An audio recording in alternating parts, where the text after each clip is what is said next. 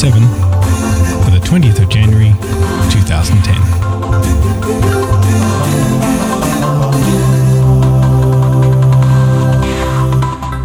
Well, hello there, James. Welcome back to the couch for 2011. Hi there, Ian. How's your couch looking?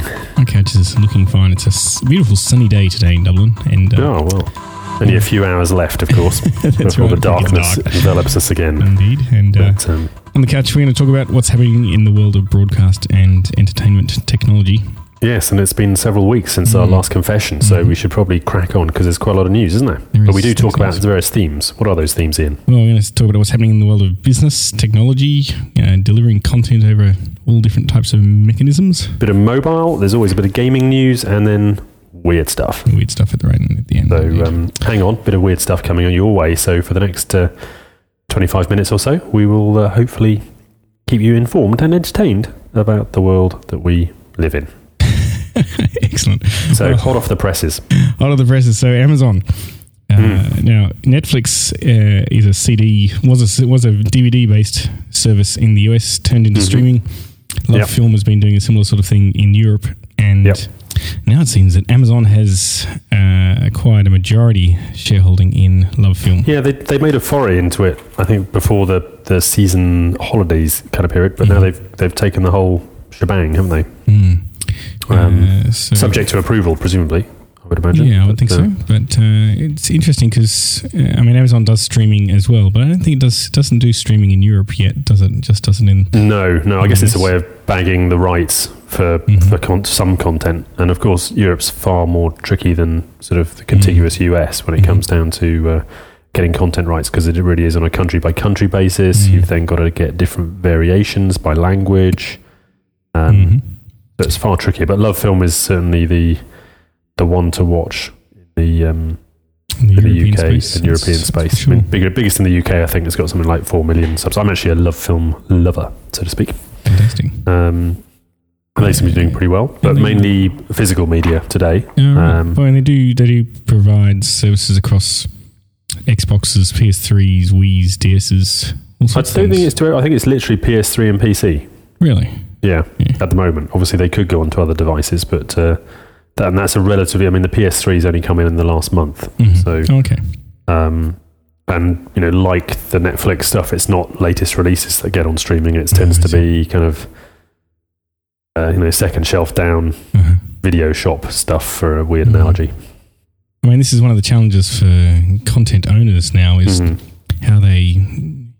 Getting content out there by putting it on Sky or some other broadcaster is not the real and end all now. You need to have it streamed out from somewhere on all different services and different platforms, and it has to be kind of everywhere, anytime. And I think clearly Netflix in the US is looking to go for global domination, but whether they might just do that under the different brands in different countries, I suppose. But they're certainly nowhere in Europe.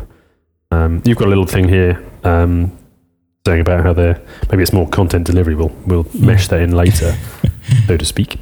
You've got some stuff here about Apple as well. They did, with a couple of big bits of news. Obviously, everyone's heard that Steve Jobs has gone on indefinite medical leave, but then they had the biggest quarter of sales ever in the history of the company. They've sold more stuff than they've ever sold ever, and it's something like 46% up on last year. Like that's $6 billion of profit or something. That's just like makes your eyes water, doesn't it?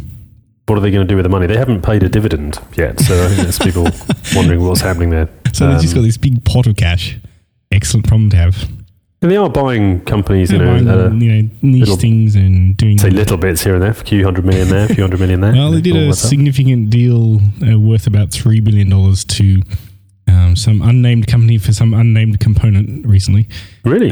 Which everyone's guess is for the next generation of LCD screens for iPads and iPhones, but was that an order though, as opposed to buying a company? It wasn't buying a company. It was like some sort of. I'm presuming it's a bit more strategic than just an order, because it kind of implied that we're going to have them all, and you aren't going to have any. So that's well, it could be more some new revolutionary screen. I guess the new iPads 2 is coming out with cameras and bits and bobs and high resolution screen.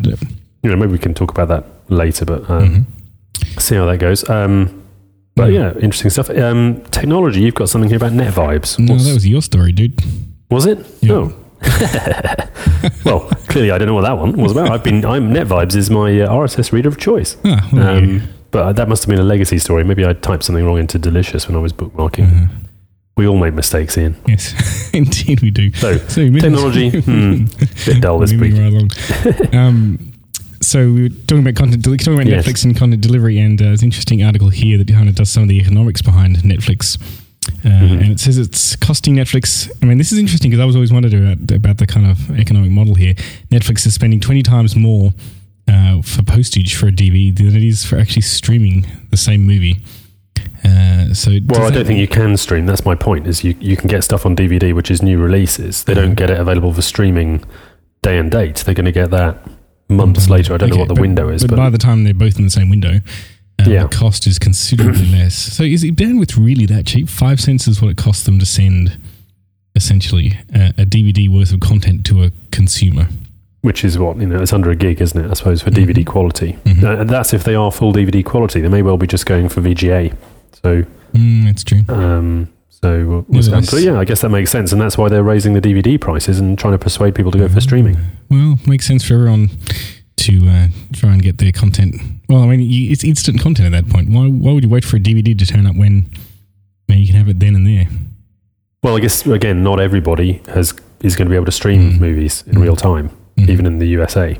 So the mailing of the DVDs is still... And I think, there is still some kind of monkey brain element saying, I want to have a physical thing. Yeah. I still don't know how they make money, though. If it's $1 per DVD mailed round trip, and...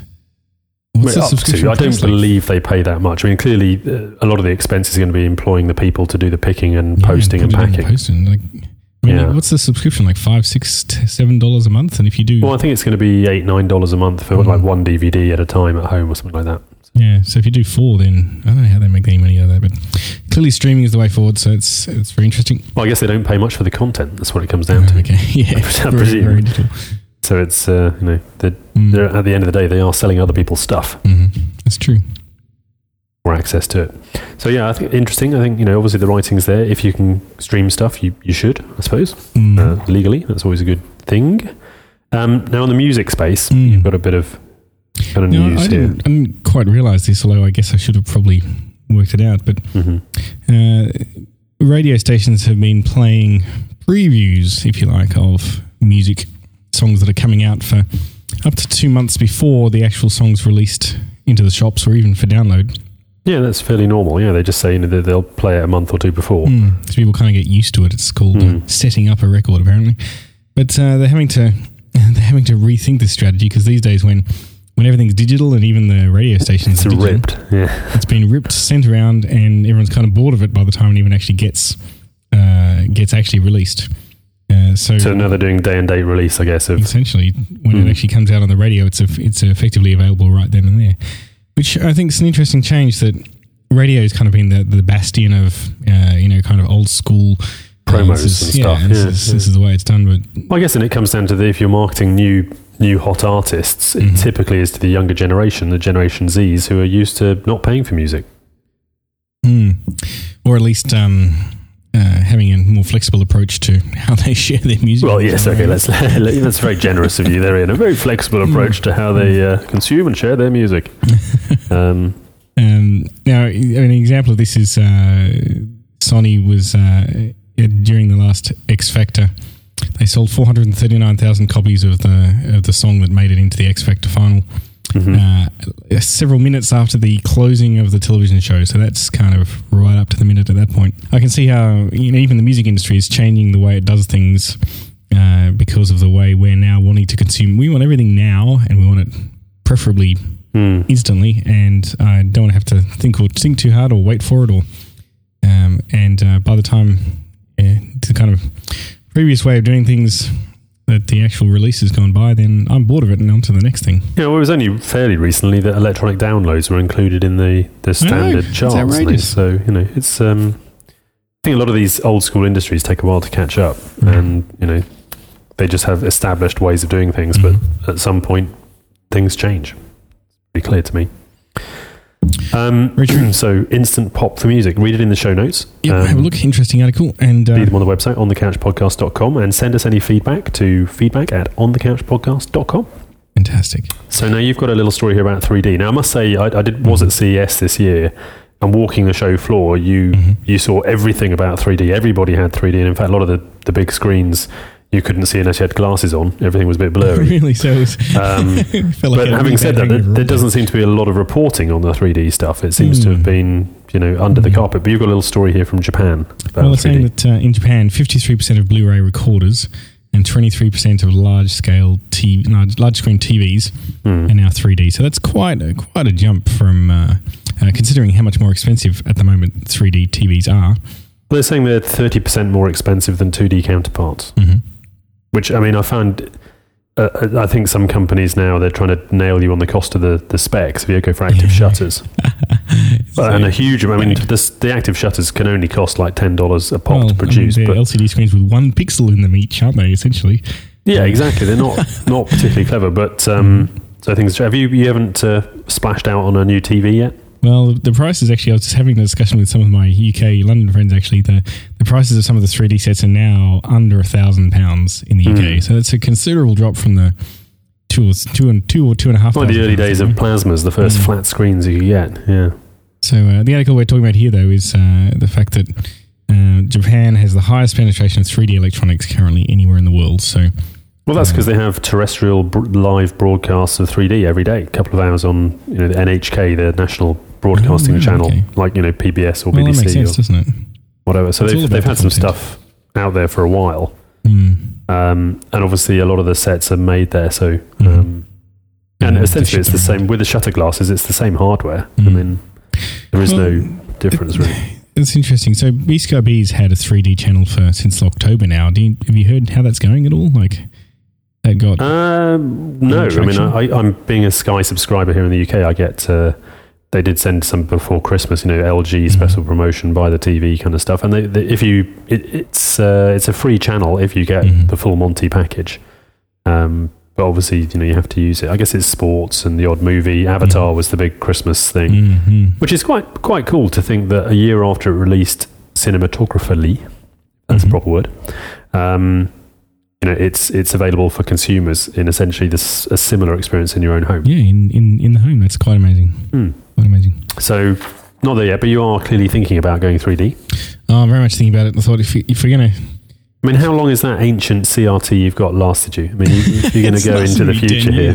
Yeah, exactly. So you've got 10 years. So. And right then, that probably cost you the same as a small car. Actually, it probably did. It did, actually. Exactly. Yes. So... no, I just need another small car. You don't have a car though, do you? No, that's true. I don't need that. So I should just buy a television instead. Maybe you should just call it car, and then you'll be satisfying a couple of itches at the same time. Absolutely. Right. So onto mobile. The big story at the moment is that Apple is about to hit the 10 billion app sale, and they're giving away $10,000 worth of stuff to celebrate that. But that's an awful lot of applications. Stuff. Do you think? Is that just apps or is that songs and things? Apps. No, they've hit they hit 10 billion songs quite a while ago, but the apps, it was only a couple of years ago when the iPhone didn't, it was just a twinkle in Steve Jobs' eye, and now 10 billion applications later, that's a fairly massive platform. But I think they all have a lifetime, so that's cool. Good luck to anyone who wins that. I certainly got a few iTunes points to spend on my account. But I've got to find the right apps to buy, I guess. And the big news from the gaming front is, again, we're talking about 3D here. So the Nintendo 3DS is coming out to the US in March 27th. Yep. For $250. And Europe on March 25th, but for considerably more. Yeah, and I think a couple of interesting things here. First, it's quite expensive. It is expensive. Secondly, they've also included like a health warning to kids under the age of 6, or even kids generally shouldn't play it for more than 25 minutes at a time. Wow. Because the battery's rubbish. No, I don't think so. I think it's more they're worried about if it messes with your mind, and they don't know.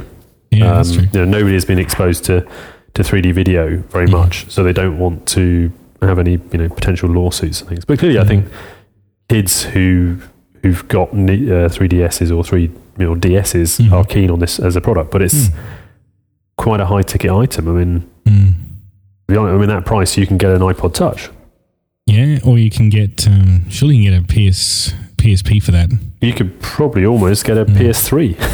Yeah, you could, absolutely. To be honest, so you know, it is a very high price for it. I'm not sure they're going to. I mean, Nintendo, maybe it's on the wane with the Kinect coming out, giving it a bashing, and Kinect has done phenomenally well as well. It's done amazingly well. Have you had to go on one yet?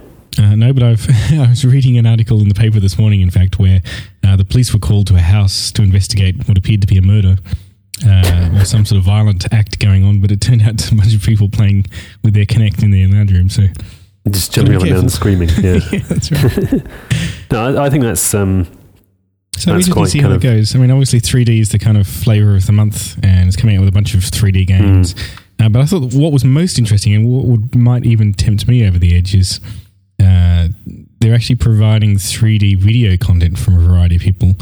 Eurosport, as well as a bunch of Aardman animations, and Beast Sky is going to be providing content as well in 3D. So, what, for the 3DS? Okay. I mean, also these titles are $40 to $50 a game. They're proper console title prices. That's really expensive. So I really don't see how parents are going to justify that. Really. I mean, we do have a new version of the PSP coming out, the PSP 2.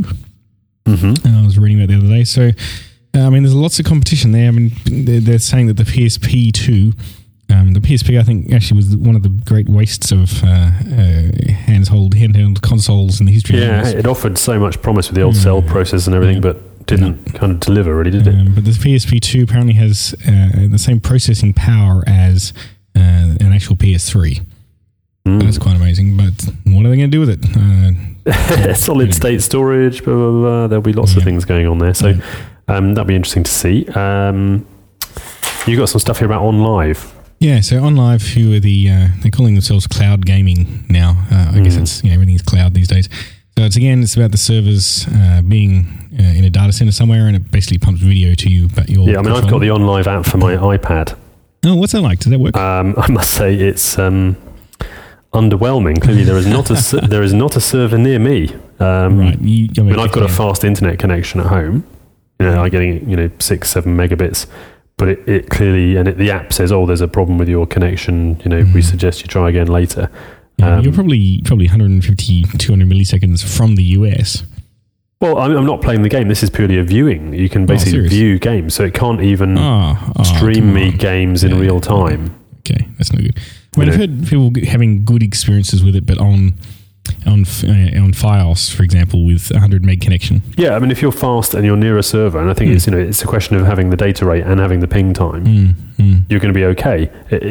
But that's the problem. And yes, they can do 720p, but 720p live streaming, where you've got very low latency encoding, is going to be pretty high data rates. Absolutely.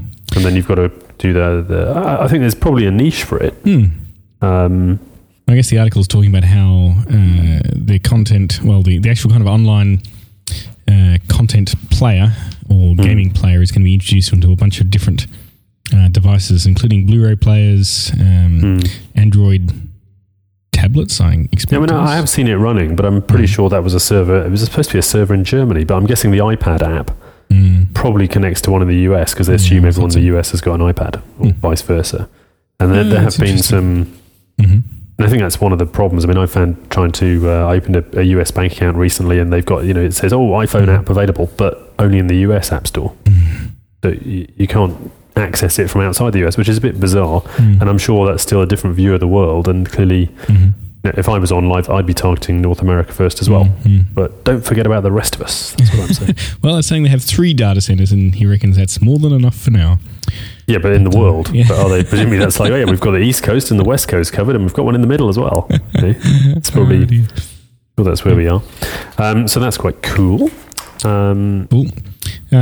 So a couple of interesting other stories here. We've got, I don't know if you're a member of a book club, James. Do you go? I did in the yesteryear. I remember as a student trying to get loads of free books by, it was like 4 books for £1 or something. Back in the day when dead trees were fashionable to read. Indeed. Well, things go around and come around, I guess, because now they're talking about the idea that people are getting together not to read books, but actually to listen to entire albums of music from beginning to end. And this bizarre concept, which... And they're called going out in the evening. Well, going out and staying in at the same time, so... Yeah. Yeah, listening them together online, so it's like collaborative. No, I think it's actually.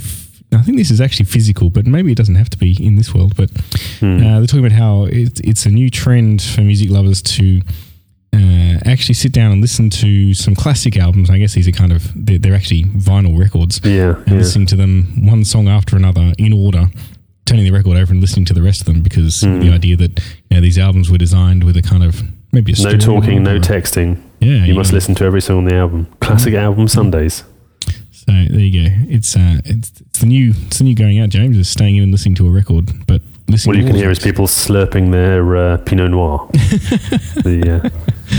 I don't know. I don't know anyone that actually has a record player, so. Well, no, this is a special event. It's my event based. It's kind of, maybe it's the opposite to a foam party or something. It's quite different. But there are things like Elvis Costello, Pink Floyd, Bob Dylan, Stone Roses, Kate Bush, David Bowie. So it's clearly people of a certain age, I think.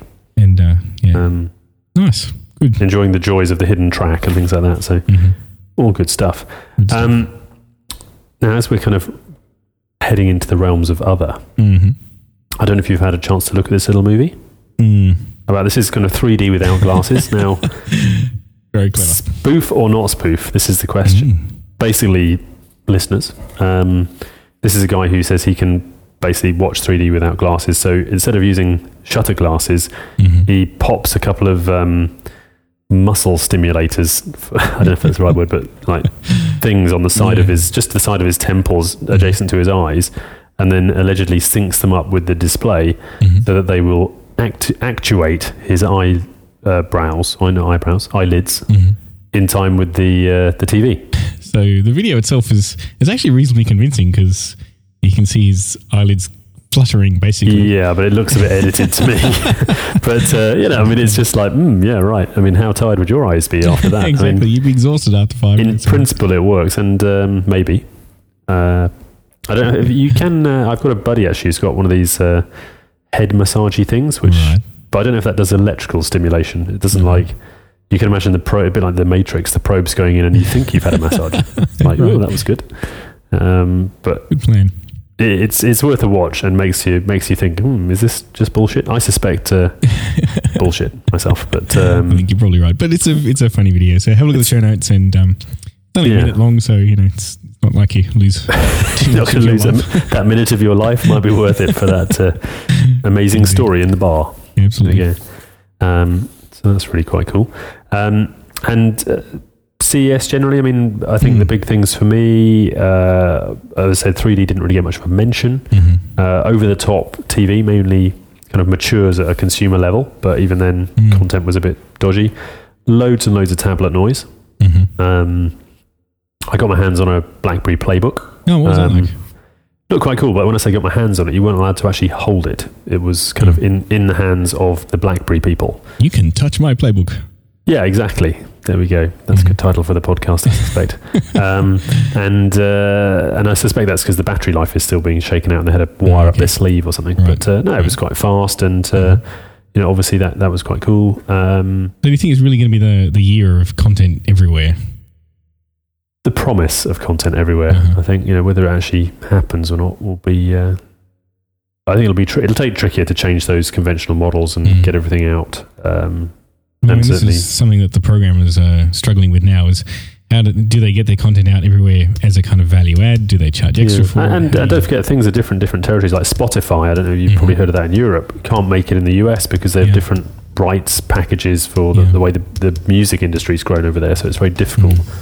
For someone like Spotify to succeed over there, but it's great over here. People are prepared to pay for subscription services for unlimited all-you-can-eat stuff. Which is interesting, because a lot of these sort of business models work really nicely if they scale globally, but if they don't, all of a sudden it becomes a lot harder. Yeah.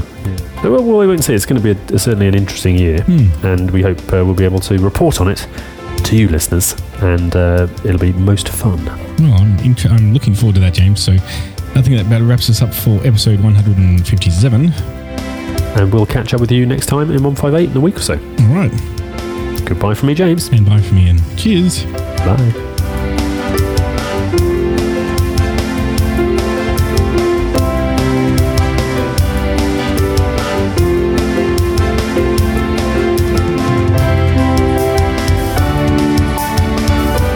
This episode of On the Couch podcast is brought to you by embeddedadventures.com, your source for embedded kits and things to play with.